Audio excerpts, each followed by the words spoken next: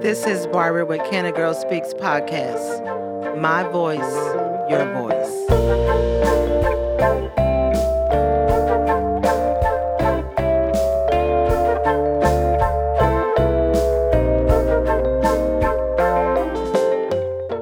Good evening, everybody. This is Barbara with the Can a Girl Speaks podcast, and I am very excited to be recording on this evening. I'm very excited today because this is a very historical day. Judge Jackson has been confirmed as the Supreme Court Justice. And so that is historical. And like I heard one commentator say, regardless of what side of the fence you're on, it is historical. And I can say my granddaughters can now say that they're in a time where they have the possibilities of them one day being a Supreme Court judge as well. So let's get started. But I'm excited to welcome this young lady on this evening. I've been kind of scheduling her, and I was like, I got to get her on. And so I'm glad that she accepted the invitation to be on the podcast because I know she is very busy. And so without further ado, I'm going to introduce to those out on YouTube and also those that are listening, Mayor Angie. Hi. And she is the mayor of Ennis, Texas. Welcome. Well, thank you so much, Barbara. I'm so excited to be here. I really am. Well, I'm just excited that you took the time out to be on this small little podcast. I say small because I'm not one of the big mega ones, but I do feel like this is one of a podcast that does have a voice. And so just thank you again, like I said, for being on the podcast. And so why don't you tell the listening audience and those that are watching out on YouTube who Mayor Angie is? So Mayor Angie is one of the titles that me, Angie Juneman, carries. She is a daughter and a mother and an aunt and a friend. She is a business person. She is a lover of humanity. Yeah. She is I consider myself a spider because I have this ability to weave people together, and that's really important to me. And it's I guess it's a God-given talent because it's not anything that I have ever tried really hard to do. It's just the way that I am. So That's Mayor Angie. So I guess you're on your second term as mayor. Third term, okay. And so let's wind back on when you decided to become the mayor, because I know that was you had to think it out, and you had to take the plunge and say. So, what made you want to run for the mayor of Ennis, Texas? Well, there's a couple of different things. So we had it was the oldest house in the city of Ennis, and I wanted to save it because they were building a car wash, and so I was determined to save it and move it to some place, to put it in a park or a museum or something. I had the money to do it. I had a friend backing me. I had lots and lots and lots of donations. We did fundraisers and things like that. And when I had all those things in place, I went to the city of Ennis, and it was an impossibility. I mean, the answers kept being no, no, no. And I'm like, why not? Why not? Why not? And I couldn't get any good answers as to why I couldn't get it. Mm-hmm. So the house got saved. It's actually in Midlothian now. But it really began me going to city commission meetings and things like that. And I am a native Ennisite. I've always been really involved in the community. I love my town. I love the people there. So when our former mayor decided not to run, but I'd never really considered running for an office, but our former mayor came up to me one day and he said, I'd like you to be the next mayor of the city of Ennis. And I was like, wait, who? Me? What? What? Nah. I go, my husband will divorce me. I mean, that's the first thing that came out because he's very protective. So truly I said, well, let me think about it. So I started thinking about it, and then I took a drive to Virginia Beach, which is where my daughter lives, and I just had this conversation with myself and inside of me, whether you call it your inner voice, whatever you may, and it just kept saying, you must do this. you must do this. And I was like, I'm going to get nailed to the cross. I am not a perfect, I'm very imperfect, but it just wouldn't go away. And I talked to my husband a lot about it, and he's very protective, but he was like, are you sure? I said, hun, this voice just won't go anywhere. Yeah. So I jumped in. You jumped in, and so you hit the pavement running. I did. And I've been watching you for a while because I just believe in always paying attention to those that are all about change, all about making a difference, empowerment. I continue to use the word empowerment, and even though I live in Corsicana, I still pay attention to. I pay attention to you and Ennis, and I'm like, oh my goodness, that is a progressive person. That is a person that wants to see, people empowered. I know Mayor Jackson, and she talks highly of you, and so I was like, oh, I just gotta be connected with. I just gotta be near her, like that. And so, how hard is it, being a female in a leadership role? And, we can't say, in a male-dominated society because, our society has been run by males, And so, the reason why I wanted to bring you on, because I want to encourage our girls, our women, the possibilities. I had a executive, banker on last podcast, and just to show that our girls and our women the possibilities, And so, what kind of challenges did you have? I mean, I know the traditional challenges, but I know as women we come up against a male-dominated society where women belong at home. They don't belong in leadership roles. But I do know there is a shift. Yeah. And so do you see it getting better? Do you see? I know, like I said, you're paving the way. I hope so. Yeah, you're paving the way, and I feel like you're moving obstacles out the way for the next generation of women leaders. And so, how hard was it?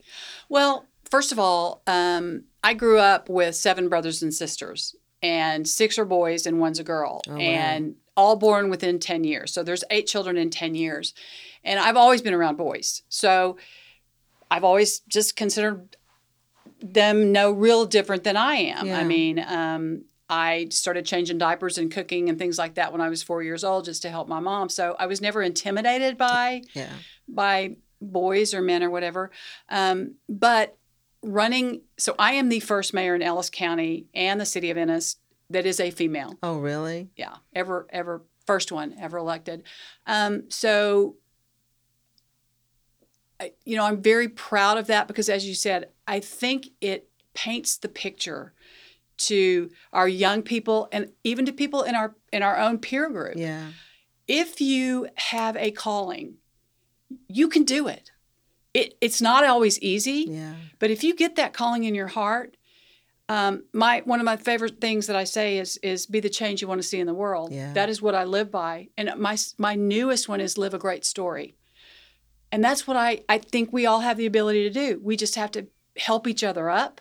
We have to support one another as women and as humans and encourage and not be jealous. I mean, we are here to help one another in the end. And by helping one another and by, forging relationships, we can do anything. Yeah. I said that to a business person I think it was just yesterday, and I was like, we don't work against each other. No. Work together. What you have, you can help somebody else, or vice versa, because it's all about we can make you can make the money together. Yes. And we all can share the wealth. And so that's where we need to be now. I get it. We've done that. Everybody work against each other, but now it's like, hey, let's just work together. So, what would you tell your 10-year-old self?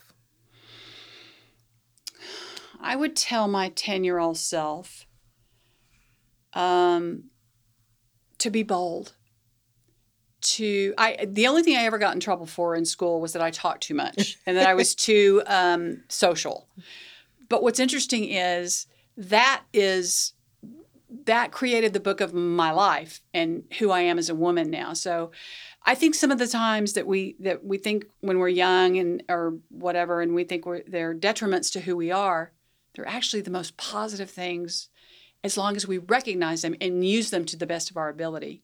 So I would just say to my tenants, just be bold. Yeah. Just go for it. Yeah. Because the worst thing that can happen is that you don't accomplish that thing, so you try something else. Yeah. You never let yourself get down. You just pick yourself back up. I mean, we've got one life to live, and every chapter is important, good, bad, or indifferent. So I think. So, that's what kind I of do. legacy do you see yourself leaving? What would you like to leave as a legacy? I'd like my legacy to be, she loved and was loved. That's very important to me because I think love in the end is what wins everything. Yeah. And to have conversations with people, to elevate people, to realize, in a disruptive world where we feel like everything is being torn apart, I want to be one of those people that allows us to come together and to love one another and understand that unity and elevating one another wins in the end. So yeah, to love, she was loved and she loved. So do you feel like you're an approachable mayor? I feel like you are. Because sometimes leaders can be like, no, don't, I'm not, I'm up here and you're down here. And so do you feel like, anybody in your community, regardless of what side of the tracks they're on, where they are, that you're approachable mayor? Absolutely. And what's interesting is I think, because I'll get phone calls and I think they think it goes to someone and it never goes to me. Well, I'll call people and I'm like, hi, it's Mayor Angie. And they're like, oh, you called me? And I was like, well, yeah, because you called me. Let's talk. Yeah. Yeah. And sometimes things that start out, whether it's a pothole or whatever it may be, having a conversation one-on-one. Yeah. And knowing that, we all really care. So let's just talk about it. But I think, yes, I am the person in the grocery store that if I don't know who they are, I go, how are you doing today? How long have you been here? Did you just move here? So yeah, I'm very approachable. I mean, people will tell you that. So do you worry about, just because of everything that's going on, we talk about the pandemic, all that. And do you worry about the communities as far as our young people? Because, you hear they talk about the workforce, and how hard it is for these companies or these, businesses to get, workforce. And so do you worry about that as a mayor, as far as the future of your city? What do you think is coming down the pipeline? Well, I think COVID, if it did one thing, it taught us that there are different ways to work. Mm-hmm. I think also the disruption of that will help us achieve more balance in our lives. I also think that we need to empower our young people to let them know that they matter. Yeah. And 40-hour work weeks and things like that. I think we have to evolve as a society to understand that people want harmony in their lives. Actually, They don't even want balance. They want harmony, so that they can spend time doing this and time doing this. And I think I love our young people. I'm proud of our young people. I do think that social media is a very positive thing, but I also think that, now we're back to where we're talking to one another and we're seeing one another. And I've noticed on social media, it seems like there's less, and that empowers me to know that we're going to be okay. Yeah. We're going to be okay. Yeah. I'm excited. I know that, you're continuing on your path of leadership. And I know that, you're going to, I always say, reach one, teach one, do you go back and do you talk to young people? Do you encourage them to be in leadership roles? Do you have a mentorship program? Just that, because, I believe in, growing your, teaching, teaching your next replacements or, gathering the next group of leaders, that's important, because sometimes when you have communities that don't, you look around and they haven't anybody young to replace them, then it goes, it dies out, It does. And so do you reach out to young people to for them to see, how the mayor's office works? Do they come to you? How important is that to reach young people like that? Oh, I think it's very important. And again, going back to the approachable thing, I am so proud that the people that I have so many people through Facebook or through Instagram that connect with me who are, 15, 17, 20, 21. And it seems like I'm getting more and more and more of it because they want to know. They want to learn. Yes, I do mentor.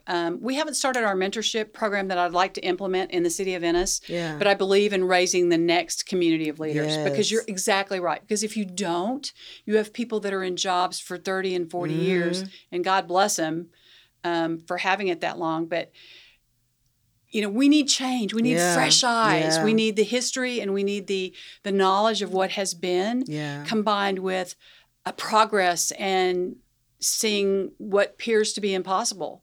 So I think it's a good combination of both. But absolutely, I encourage. I go to the Boys and Girls Club. I talk to them. I talk to schools. I see kids riding skateboards, which are not supposed to be downtown. I'm like, your parents will not be happy if you break your head or whatever. But I say, hey, what's going on? Tell me what's up. And they'll talk to me about, we need this or we need this. So, listening is so very important. Yeah.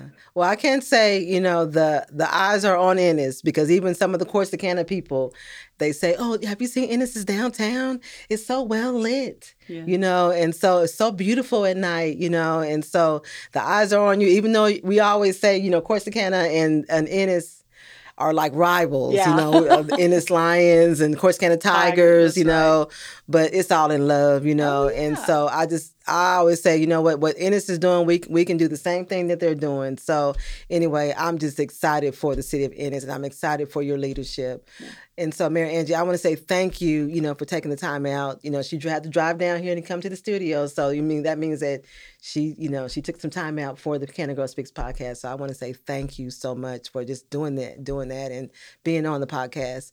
And so I always give my guests an opportunity to give their shout outs to anybody that'd like to give their shout outs to. So I'm going to give you the opportunity. Okay, I'm going to give my shout outs to the Bluebonnet Festival that is taking place this weekend. I saw that on TV. I said, oh my goodness, the Bluebonnet Festival. Bluebonnet Festival, and to all the Garden Club members, to Becky McCarty, who is our Main Street director, to everyone that is helping and involved.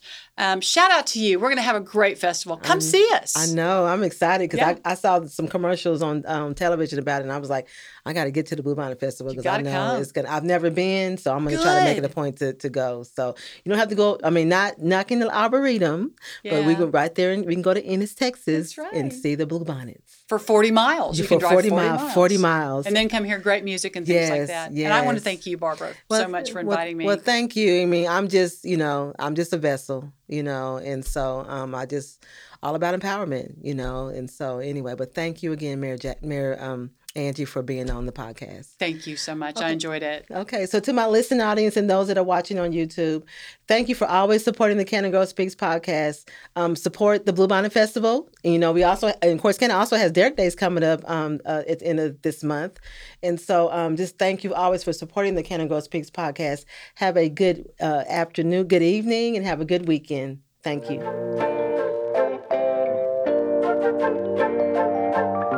This is a Legacy Recording Studio production.